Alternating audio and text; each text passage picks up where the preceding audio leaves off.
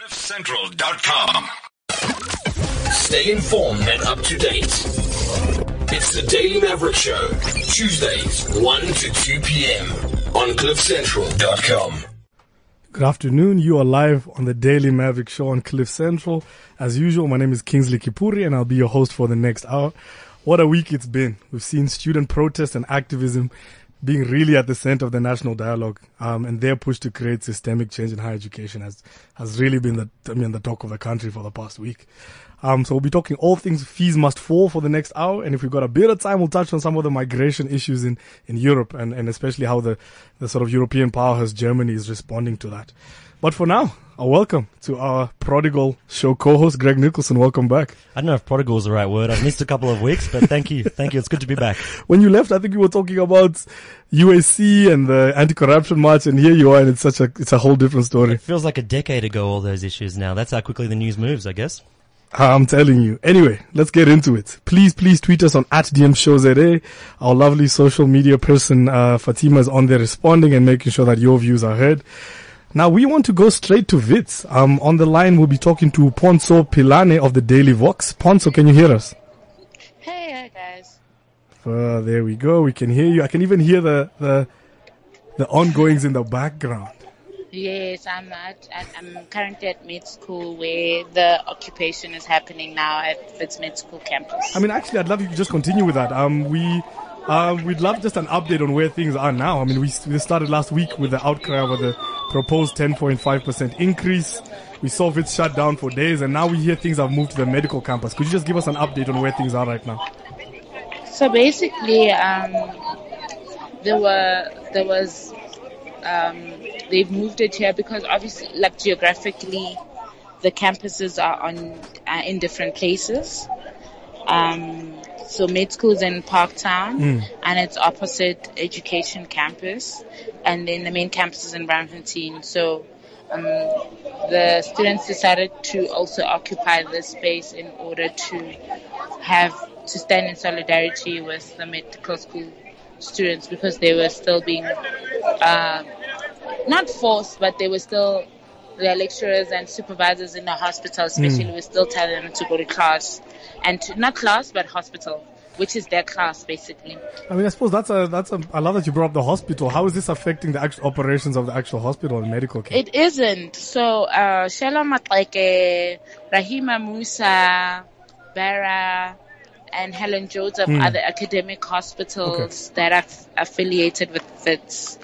And so Shela Matleke is that like literally next door to Wits Medical School, and so students were still being like, they still had to attend for their ward rounds and whatnot, and they still had to do that spot test.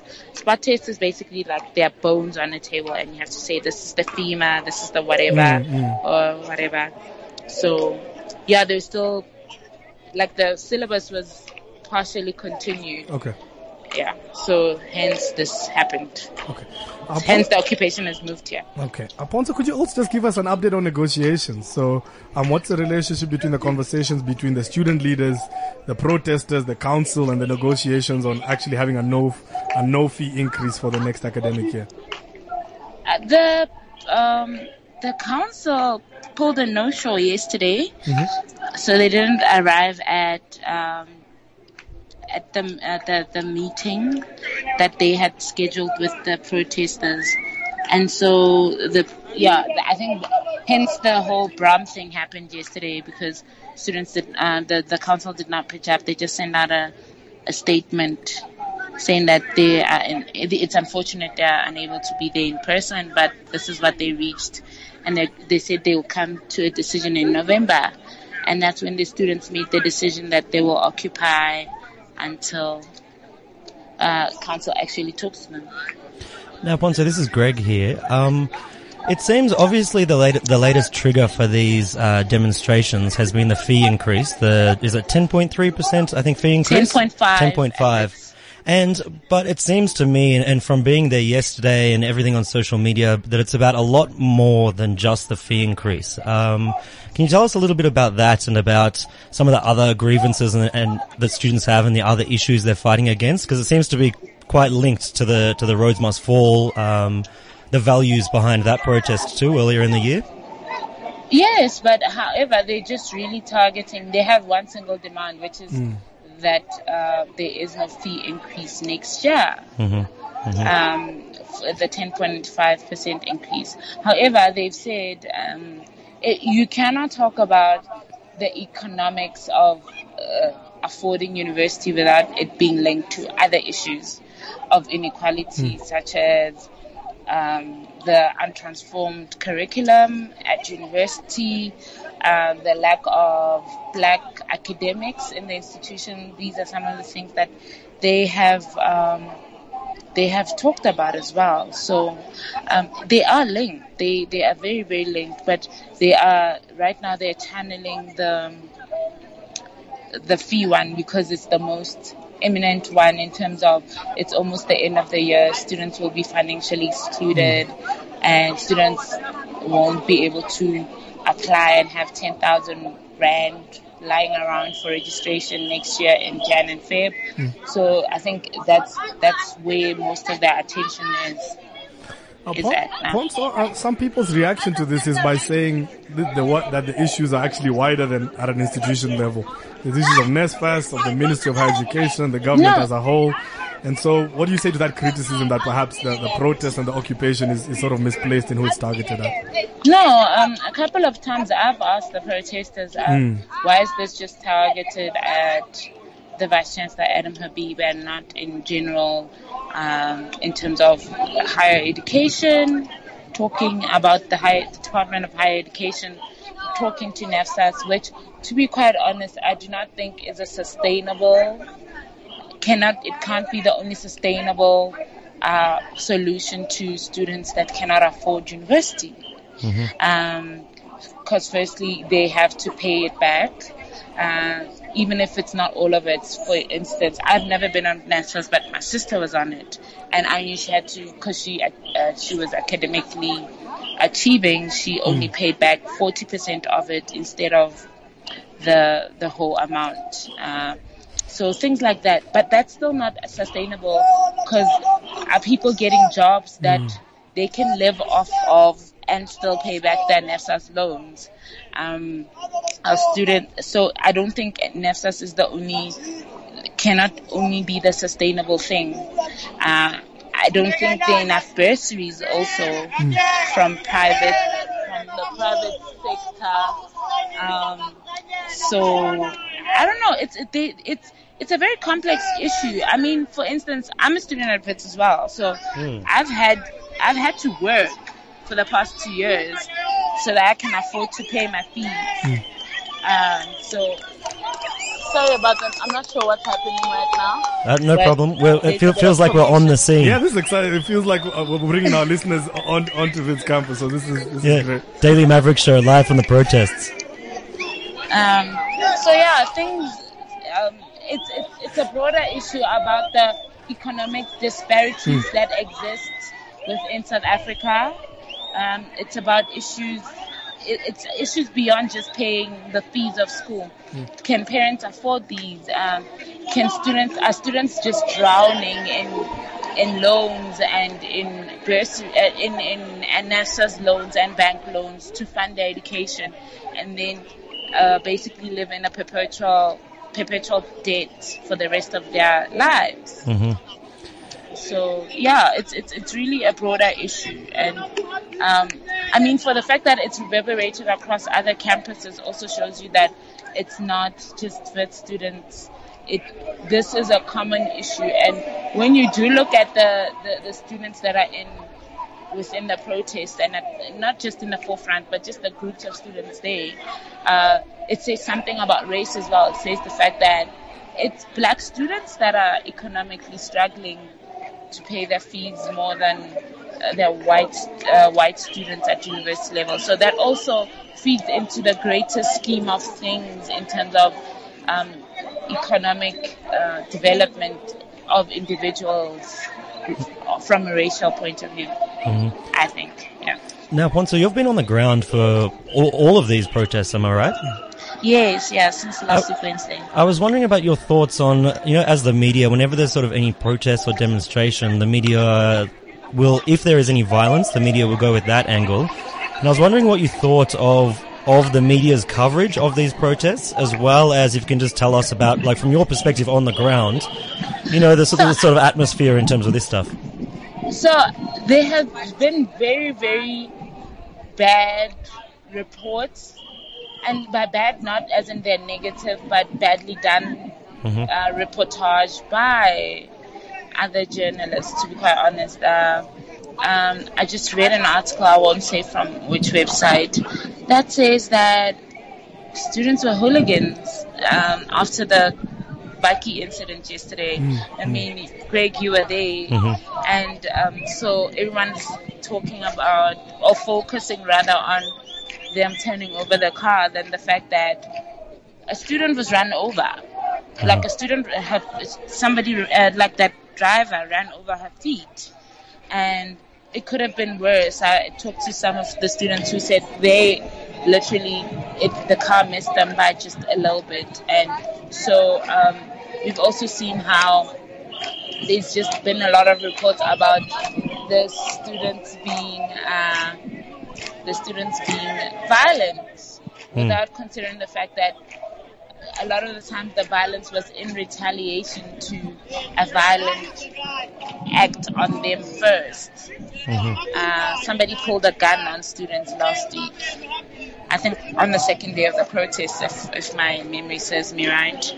But we're not seeing reports about that in most media spaces, and I think it's alarming, and it says something about the preconceived notions people may go in with about black bodies gathering and what that means. I think there's like a lot of times people, you hear about a strike and you already just have your own ideas what's going to happen. Oh, they're going to burn tires. Oh, they're going to maybe start burning a school or whatever, without having a cultural proximity and an ethnographical background of what happened before that.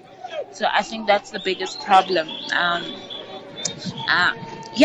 it is problematic, and I think the students have been calling them out, and power to social media where they've been able to write their own story as well. And not to blow our own horn at the Daily Box, but we've really we have been reporting quite accurately on what has been happening at WITS and now at UCT as well, and what's happening at the university currently known as Rhodes.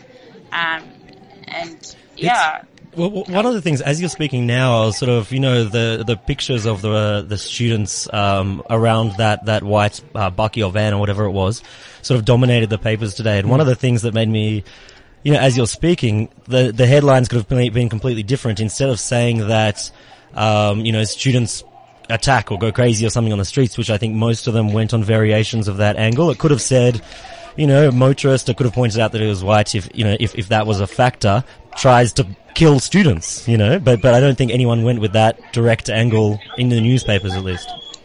Yes, because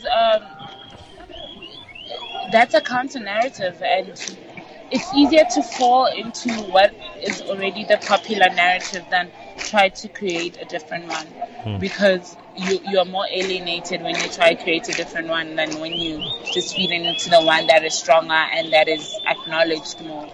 So I think right now, I would love for the conversation to evolve from, like, after all these protests are done, to let's look at the institutions that are the media as an institution more than just from a journalistic point of view. I think we'll find out more.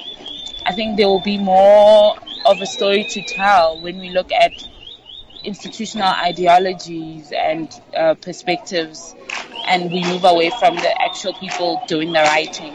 I think that's a bigger issue.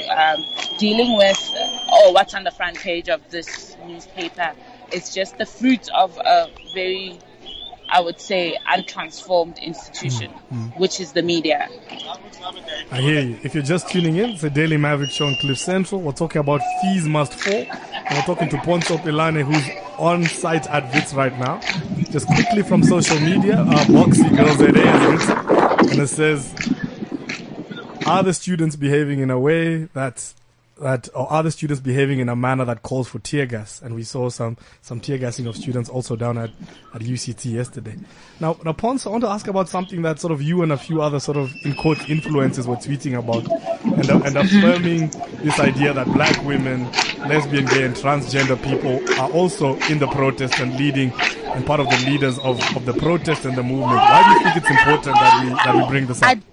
I didn't hear the question. Please just repeat it. Sorry, no problem. No problem. Sorry, I'm just bringing up something that a few people have been tweeting and speaking about, and people have been affirming this idea, not this idea, but the fact that black women, transgender people are part of the protest and part of the leaders of the protest. Why do you think it's important that we affirm some of these other identities that are part of the protest? So, let's take it out of the protest and just look at it in terms of society in general. People that are from the LGBTQIA plus community and black women now, and I'm specifying black women, are at the lowest form of the social stratosphere. In many instances, not in just this. So what happened is I witnessed the silencing of the women leaders, particularly the SRC presidents, the incoming and outgoing. They're both female. They're both women, and there was silencing and there was this monopolizing of speaking and exposure by Gebo, Dlamini, and Vuyani Pambo. I found it very problematic. Not just that, I think I experienced also sexism when Nompendulo was speaking and she was asking the protesters to sit down so she can address them. And men within the crowd of protesters were like, we won't be told by a woman. Right? So it is clear that their masculinity will not allow them to be addressed by a woman. That's patriarchy at its deepest manifestation, in my opinion. And so it does exist. It doesn't exist in isolation in this movement or in the student movement, but it exists in society as well. And so pointing it out within the movement, I think, is not just it goes beyond, like I said, it goes beyond the movement, because it doesn't just exist within the movement, the student movement. It exists in society in its entirety, and it's something that needs to be addressed. Ponzo, just so for someone who doesn't know the university's politics so well, one of the things I was interested in was the sort of leadership shown, and like it did look like these two guys were the biggest leaders, Vumani Pambo from the EFF at the university and Gebo Dlamini. Why do they? Why are they the sort of biggest leaders? Well, that's what it seems in terms of when you're watching. They seem to be the ones, who have the most authority in terms of when I was there yesterday. It's patriarchy, Greg, at its deepest form. The fact that sorry, we should also just point out that Dlamini, was he lost his position leading the SRC, and Vumani Pambo, he's from the EFF, but they don't lead the SRC either. Yes, they don't. They wanted to boycott SRC elections earlier this year, and because of that, they got suspended from running for SRC. So what I'm saying is that I am not putting the blame in its entirety on Dlamini and Pambo, but I am saying that they're complicit to the patriarchal system that exists within the political sphere of things, which says that masculinity will be put on a higher regard. So men speaking in a certain way will be more respected. I talked to some of the protesters and they were like, no, it's not that I don't prefer the ladies, but Gebo and Vuyani have the capability of capturing the audience. That is what we need to interrogate. Why is it that they have this capability that people are saying is not inherent to Shaira and Unompendulo? It's a systematic patriarchal system that says that the highest echelons of political prestige are held for men. Mm-hmm. And hence the men will get the glory, and they will get Jeez. they'll be put on a bigger platform than. Sorry, women. Ponzo. I just jumped out of my chair when someone, I think it was a vuvuzela or something, or a loudspeaker blew. Yeah. So just before we let you go, can you tell us what's going to happen from here? To be quite honest, I do not have an answer to that. I myself don't know. Things have just been unpredictable. Like every day, I'm thinking, oh, it's going to be a normal day. Okay, they're going to do this. And then something happens. And so, I don't know. They're adamant in occupying until the University Council speaks to them. So I guess that's what's going to happen. And what happens in between that and the council coming to the table again is really going to be up to the course of events during the day, I think. Okay. It's Ponzo Pilani of the Daily Vox, live at Vids. Ponzo, thank you so much for making time for us. All right, thank you guys. Okay, perfect. Ponzo, Excellent. obviously we can see your work on Daily Vox, but we can also follow you on Periscope, am I right?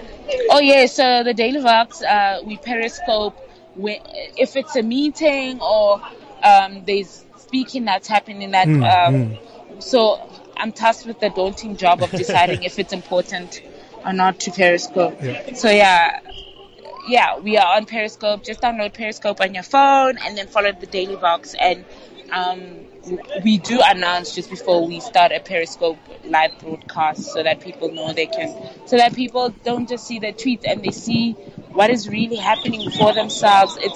I'm doing it from my phone, so it's not like we can edit anything out. It's live. So if something happens, it happens, and that's it. So I think it's also very important for the public to see it for themselves the way that it is. Absolutely. I mean, you're right that the best coverage is coming from the Daily Vox, so please keep up the great work. Everybody else, the Daily Vox is running a crowdfunding campaign, so please check out their website so you can contribute to make sure that they can keep doing what they do. Please, we like compliments, but we love money even better. So I must just stop saying keep up the great work. I must just put money in. If we had money for every tweet, mean, we would stop our crowdfunding account tomorrow. But yeah, the details are on our Twitter page, even on our Facebook page, and we're only asking for 200 Rand per person. I don't think that's a lot. So yeah, we'll wait for the donations. You guys must donate as well. There we go. Greg has already pledged, so that's a start. Ponzo, thank you so much. We'll talk to you soon. Okay, bye guys. Thank you. Fantastic. You're tuned into the Daily Maverick show on Cliff Central. We're talking all things fees must fall. Just a quick comment from the Cliff Central app is from Rob Reed. And he says, good on you guys for standing behind fees must fall. Makes me so mad to think that literally thousands are denied tertiary education based on economic standing. A terrible legacy of our past. Time for privilege to go. Rob Reed, a big thank you for tuning in and for contributing. Now we're going to go switch live to Lerato Mohale at Rhodes University, part of the Black Students Movement. Lerato, can you hear us? Yes, I can. Fantastic. Lerato, thanks for holding on. I know you've been on there for a while. How are you doing? I'm very well, thanks. How are you? Good. Lerato, could you just give us an update of what's happening at Rhodes right now? Well, the university has been shut down. It's been shut down since yesterday because the students are protesting the fee increments and the minimal initial payment that we're due to pay at the beginning of every year. So, yeah, that's the current situation here. Lerato, what are the fee increments at Rhodes? Are they similar to what we're hearing about at Wits? Can you please repeat that? I was saying, what are the planned fee increments going to be at Rhodes University? Are they the same as the 10.5% that the Wits students are protesting against? Yeah, no, we're basically, because they have not finalized our budget yet, so that's also one thing that the budget for next year, that's one thing we are actually protesting against, because we were wondering how the fees booklet has been out for so long, yet the people who are supposed to be working on the budget have not finalized that yet. And also the minimum initial payment due for next year is supposed to be 45,600 Rand. So it was just, we found that to be really confusing, and we were wondering why that is if the budget itself has not been finalized. Mm-hmm.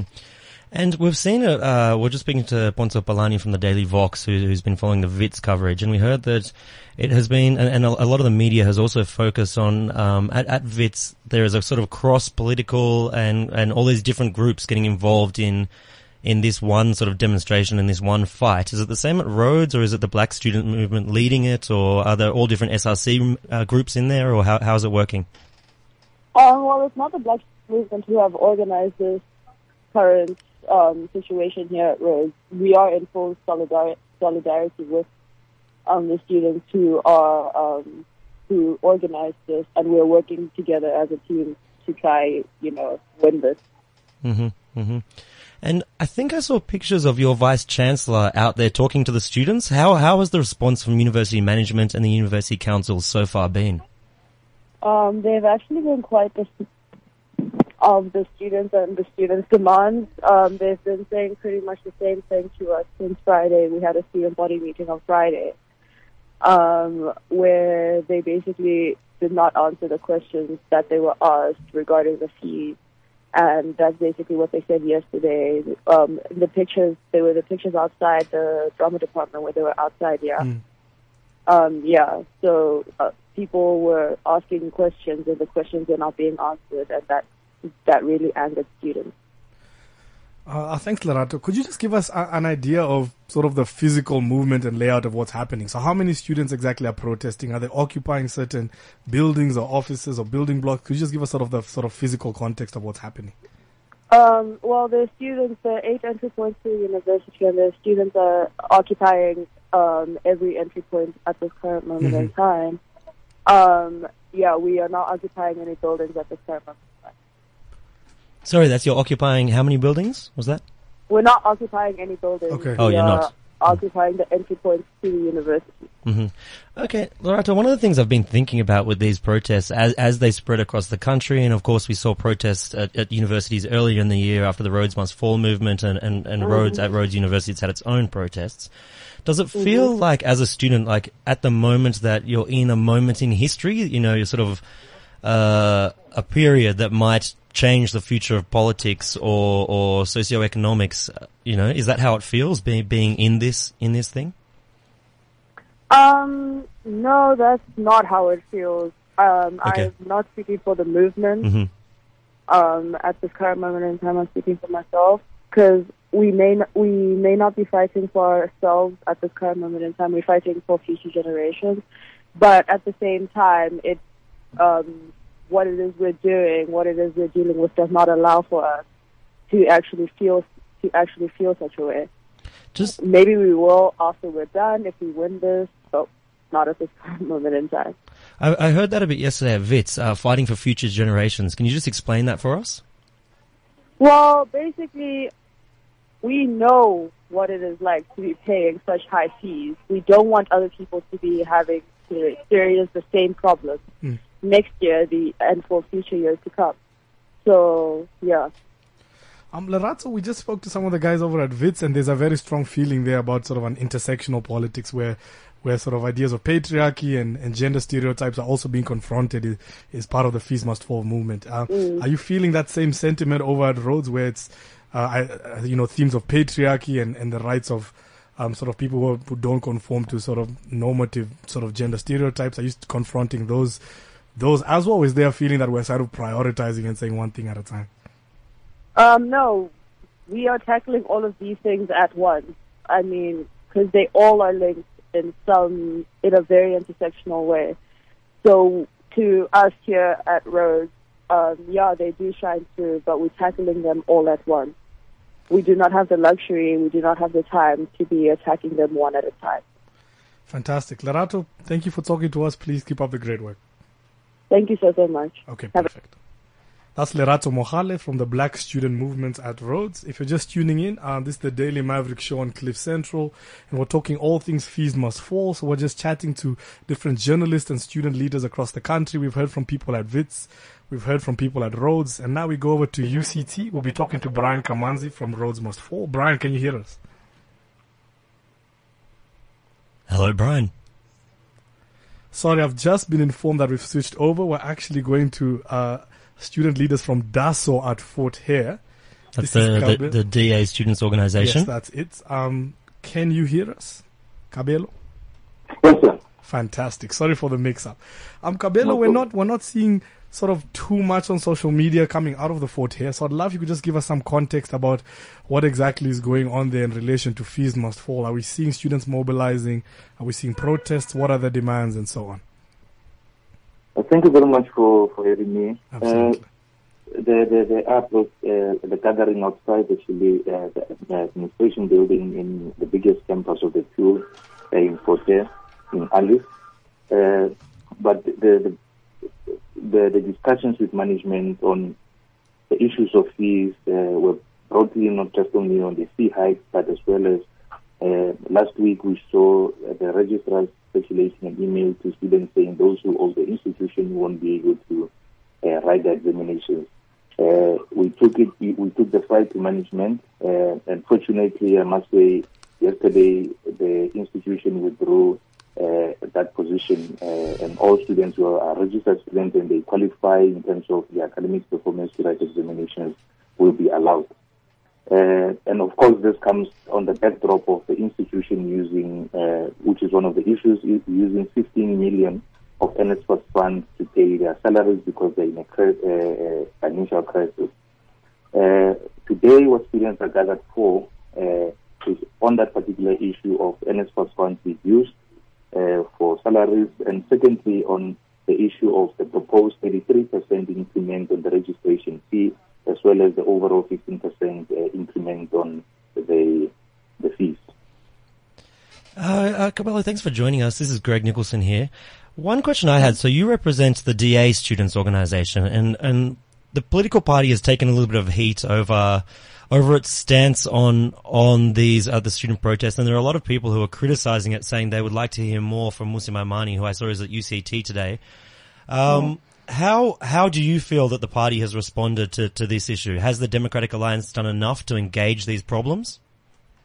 We have, and this is something I was at the higher education summit last week, and one of the things when different media houses approached us, and I said, we don't govern in most of the institutions, and often enough people just cover those institutions because either we don't have a structure existing in those institutions, they will take that thing as an overall response or involvement in student issues. But we are at NMNU, we are at Fort Hare, and we've been raising these issues, and they have not been covered, unfortunately. Mm-hmm. And today, what we have done even better is that instead of, we have started the march, we have organized students, but what we also did is that we invited SASCO, we invited PASMA, and all other political organizations, and ESS, which is still struggling to be recognized as Fort Hare, and we said they must be part of the march, so that we make this not only about political organizations, but about the students and the issues that are on the table. So we have made submissions, and if you go on our page as well, through our spokesperson on higher education, Mr. Kasim, we raised this issue in Parliament on the budget speech. The issue of subsidies decreasing from 21,000 per student to 16,000 since 1994. We raised this issue through Professor Belinda Bozzoli. So we have been raising issues. We are raising issues because another big problem is that when we're talking about institutions of higher learning and training, everyone is looking at universities, but not TVET colleges. We have also raised those issues on TVET colleges about the corruption, the gross corrupt maladministration of these students' funds, the mismanagement of funds by the institutions, the fee hikes that are exorbitant, which at the end of the day don't allow students to have meal allowances and book allowances, because institutions take first, they take their residence fees, they take their tuition fee, and what's left of that, students can use that for food allowances or book allowances. And that's what students are only left with 400 rand because fees increased last year in November from 19,000 for residents to 26,000. And this year again, the institution wants to increase fees. And we said we can't do that. We won't even discuss fee hikes now. We actually want to go back on what informed the increment from last year. What have they done with those increments? And if we have to concede, as all political organizations at Fort Hare, we want to find out what exactly are they wanting to do with the fee increment, for what purpose. And we already know. So you want transparency. You want the university to provide transparency in how they're using their funds, right? And why they use exactly. We want more transparency on this thing, on a breakdown. We're doing that thing at NMMU. We are engaged now because we are governing this way. We demand a breakdown of what exactly is a registration, what is it to what, and what exactly, why do you want a certain percentage to go forward? Of course, which is important, because if they want an increase in fees, we have to understand, where the money is going for. But Kabelo, I'm interested. So you're planning a march and quite, I assume, quite large demonstrations. We've seen them, take off at other university campuses around the country. How do you ensure, as you plan this march, that it's going to be peaceful? Is that a key aim? How do you ensure that the discipline will be applied by students who are legitimately angry? Well, what we have done, where we are involved, and I was also leading a charge at the Higher Education Summit, where SRCs were very angry when the deputy president of the country addressed them and he just left without even taking questions, and the minister went on and they never said anything. And I tried to say to them, let's sit down and let's hear what people, so that we don't seem like we just violent people, because oftentimes it's only the violence that's covered but not the issues. Where we are leading the marches, yesterday we had a threat meeting with all political organizations, and we sat down with them and told them these are the issues, and we need to make sure that we also control our constituencies that we come with, so that we don't degenerate the issues that we have, or these marches, into violent demonstrations. But to make sure that only the issues are highlighted, making sure that we don't distract, we don't deviate from what are the core issues. And secondly, we are also cognizant of the fact that, and we raise this thing, negotiations come at a critical time when students are always preparing for the examinations. And what our aim is, we don't want to disrupt examinations. We want solutions to be reached before the end of this week in various institutions where we are, so that students can go back and prepare for the examinations, because we've got final years who really want to graduate and go and work next year. So we are looking at one, minimum disruption as much as possible. We also want as little as possible of cohesion of students come to the marches, disruptions in the institutions, violence, demonstration institutions as well. Kabelo, I hear you. It sounds like, the demands are quite clear, and it's really something that you'll keep pushing for. Kabelo, we've spoken to some of the other journalists and student leaders, and this idea is a question that I love and keep asking, this idea of intersectionality and especially sexism and patriarchy, and how it plays into these other struggles that we're fighting. Is that something that at Fort Hare that the students and you as a student leader are conscious of sort of collectively pushing for the downfall of all these isms, so to speak, together? That broadly speaks to a transformation, and one of the things that Fort Hare, because every institution as well has got its own issues. At Fort Hare, you've got a sort of a balance in terms of academia because of its historical background, in terms of your composition of the lecturers of color. But there's also an issue of gender, in terms of are we seeing enough academics of color coming into the ranks, being offered a post, and that's a big issue, still a big issue broadly speaking. And the second issue is, when we look at the whole country, there's also that particular issue of we are not seeing a lot of transformation.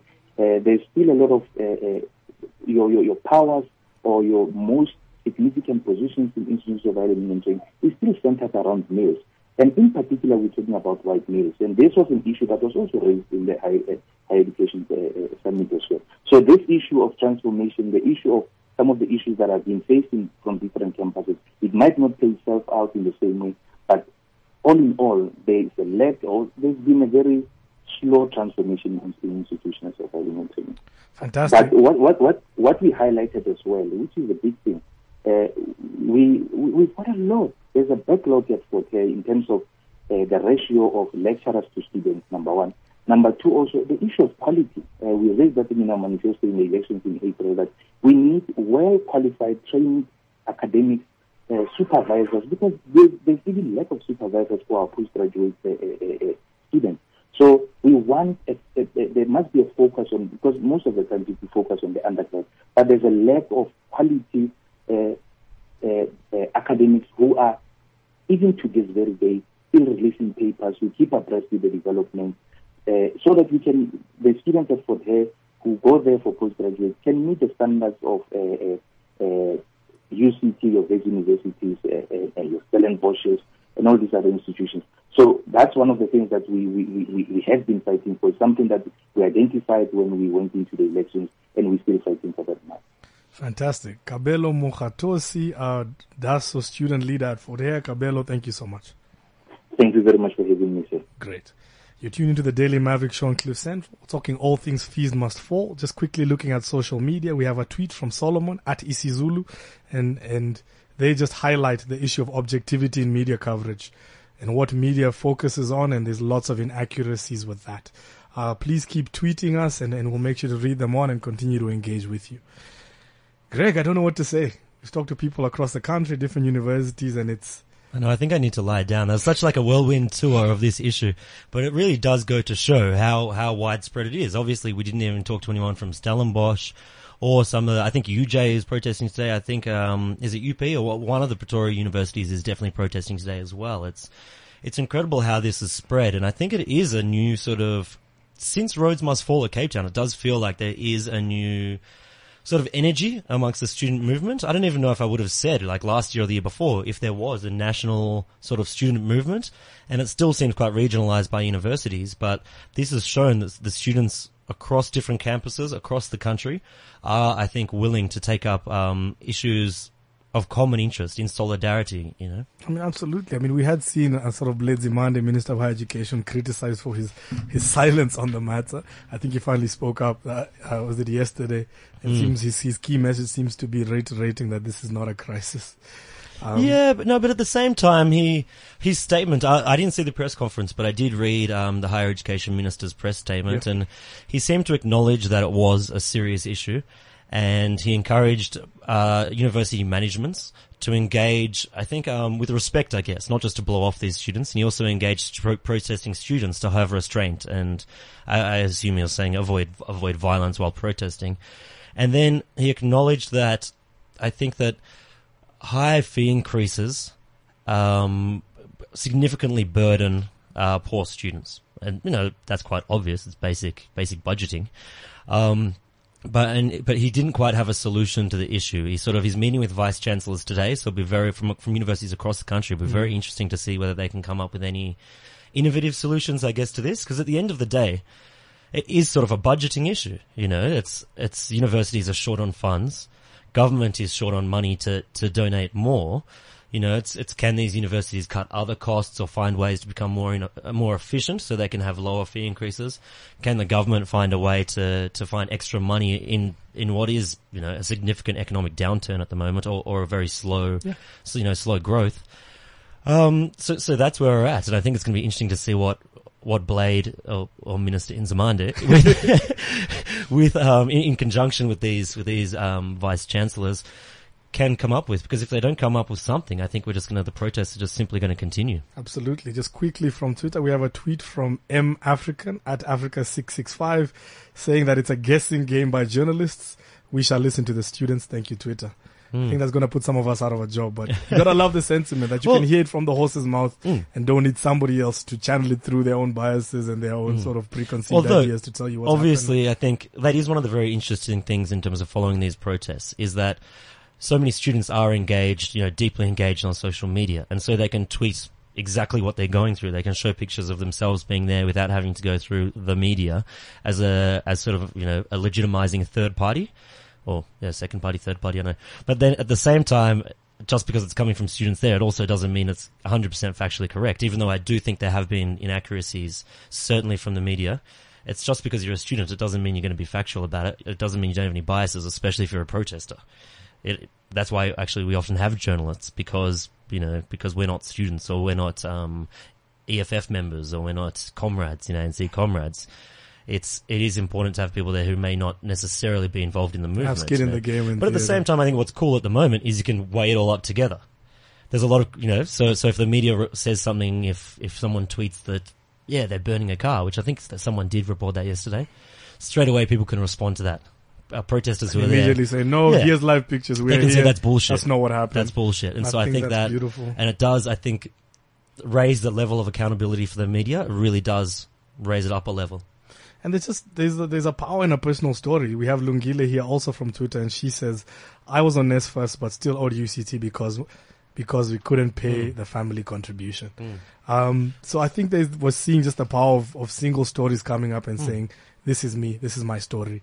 I was on NSFAS, so I couldn't do my exams, or I was kicked out, and we realize that when person X stands up and says, oh, poor black students are being locked out, it can't be dismissed as easy political narrative of student leaders trying to kick a fuss, because we have sort of that backing of individuals telling their stories. And I think that's one of the key things that's come out of these protests, just showing the students themselves, showing how much, how they're struggling, particularly poor black students and black students in general, often I think, how much they're struggling and how much their families have had to struggle, for them to try and get a better education and a better future.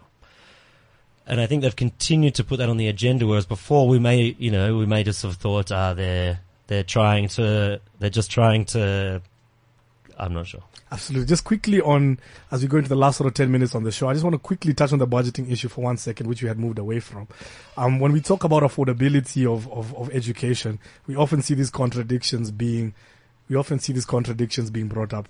Not contradiction, but sort of dichotomies, where somebody will be like, why are we spending 1 trillion rand on nuclear power when we could put this many students through higher education? Why are we subsidizing Gautrain when we could put these students through higher education? And for me, that's been an interesting sort of thing for me to grapple with, sort of an economics background, where on one hand, I feel like we sometimes equate things that are not, that you can't equate. It's like, why pay for energy? Pay for students. Yeah. But on the other hand, I think it's great that we're looking at sort of the macro picture and saying, perhaps if we look at Habib's little spreadsheet and his budget and they're looking at that, perhaps you can't fix it at that sort of level of the problem. But if you take a step back and look at the national sort of financial sort of system, then there's maybe some solutions there. Or for example, if we come back to the energy issue, spending, an estimated 1 trillion rand. That's like a third of the national budget or something. It's crazy. Something like that. We could actually say instead, so we have these NSFAS demands and student funds demands. Perhaps we should invest more in coal or more in renewable energies, and looking at those different demands on the money and the different opportunity costs and the choices we have to make. I think it's important that as a public and the media and just general citizens, that we really do make sure this is where those decisions matter. Yeah. If the government was to have saved 200 million rand on something else that they've wasted, it could have gone to this potentially. It might have gone to something else also important, but at the end of the day, it all matters. And that's where corruption's been coming up a lot, and saying if you could tally up, and nobody really has a conclusive figure of how much we're actually losing to corruption. But I think it's clear that it's too much, and it's hard to ignore that if all those wasted rands could be put to good use, that maybe some of these students could actually have a higher education they could afford. Most definitely. It's a Daily Maverick show on Cliff Central. We're just going into the last couple of minutes. Now, Greg, we were following the UCT protest, especially on Twitter last night, and seeing what was happening, and we saw some students get arrested. I think they were set free this morning, and for me that just brought up this issue of police and the role of the police in this. And it seems that they're going a bit over the top in terms of tear gas and arresting students. We saw Nyalas on the scene at UCT, and it seems that they're definitely not using concomitant force, as was the word of, was it last year, 2 years ago? Let's not even go back to concomitant, but it seems that they're going over the top in terms of the kind of force they're using against unarmed students. Mm-hmm. No, I agree. So, I was at Wits yesterday, and I was actually rather impressed with the way the Johannesburg Metro Police handled that quite sensitive situation, because the students, after marching around Braamfontein in the afternoon, they sort of had a sit-in, a little demonstration for, I think, 90 minutes on the corner of the Wits entrance there and Empire Road, as well as the M1 off-ramp. And that's such a busy intersection, and these students, I'm quite certain they didn't have a permit to march that day. The cops could have come and said, like, we're gonna forcefully remove you if you guys don't leave. But they gave them quite a lot of time, because I was worried about that in terms of, how do you get rid of, 1,000 or 2,000 students? The only really way you can do it is through force, right? Through rubber bullets, tear gas, all those sort of things. Yeah, and imagine Sabzan are mandated to clear Empire or clear Braamfontein and allow people to sort of drive. Because they completely closed down traffic in one of the busiest intersections in the city. Yeah. But the Metro Police, I think for the large majority of it, they just sort of blocked off the roads because they didn't want any cars to come through and potentially get damaged or cause disruptions. So I was quite impressed that they didn't have sort of a heavy policing hand at the start, because I think it could have turned into chaos with parked cars there. You know, how would these students react or retaliate if cops started shooting rubber bullets? Maybe the students would throw stones or something like that. And there's lots of cars around. It's a very busy area. It could have been really dangerous, I think. So I think the police were quite restrained. Eventually the police, after the which is now well documented in the media, that car was overturned. Yep. I think maybe 5 or 10 minutes after that, the police came and gave them 5 minutes to leave, and they left within 5 minutes. But as we saw in Cape Town, you know, it seemed like the police did have a heavier hand. I'm not sure how those students reacted, but for me, the images I see in Cape Town of these students getting arrested, which definitely looks like it's out of hand and using way too much force than necessary. It simply reminds me of all the protests that we've been to regularly, and that we know often in the townships and rural areas, where this is how the police react. They don't really negotiate. They come with their nyalas, or maybe they negotiate a little bit, but also, you know, when a councillor doesn't come to receive a memorandum, the people get angry, the police decide they want them off the roads, they start shooting rubber bullets, and the people start burning tires, they start shooting tear gas, they start arresting anyone they can. And I think, and I hope that following on from Marikana and the recommendations in the Marikana report for the revolution of the transformation of the public order policing in South Africa, I hope this can also put that on the agenda, where we have to know that public order policing should be to prevent injury and for the safety of the people and those around you, rather than sort of like a heavy hand enforcement, sort of some gung-ho going in there and shooting wildly and arresting people. And so I hope that it continues to stay on the agenda, that we can reform public order policing to make it both safe for protesters and safe for citizens who aren't protesting, and safe for infrastructure. I mean, I can't really put it much better than that. You've given us the full context on what public order policing needs to be. Unfortunately, we've just run out of time. Remember, this is the Daily Maverick Show on Cliff Central. Please continue to engage with us on Twitter. Download and share the podcast far and wide. A big thank you to Ponso Pelani, Lerato Mohale, and Kabelo Mohatosi from Rhodes, Daso, and also Ponso reporting from WITS. We'll continue with engage with all the student leaders and hopefully speak to some people from UCT and Stellenbosch as well. Students, I suppose not much to say except that we hear your struggles and we really support your push to have an affordable higher education and to be able to get that education with dignity that, you know, people have fought for decades and decades in this country. It's the Daily Maverick Show on Cliff Central. We'll see you next week, same time, same place. Stay informed and up to date. It's the Daily Maverick Show, Tuesdays 1 to 2 p.m. on CliffCentral.com.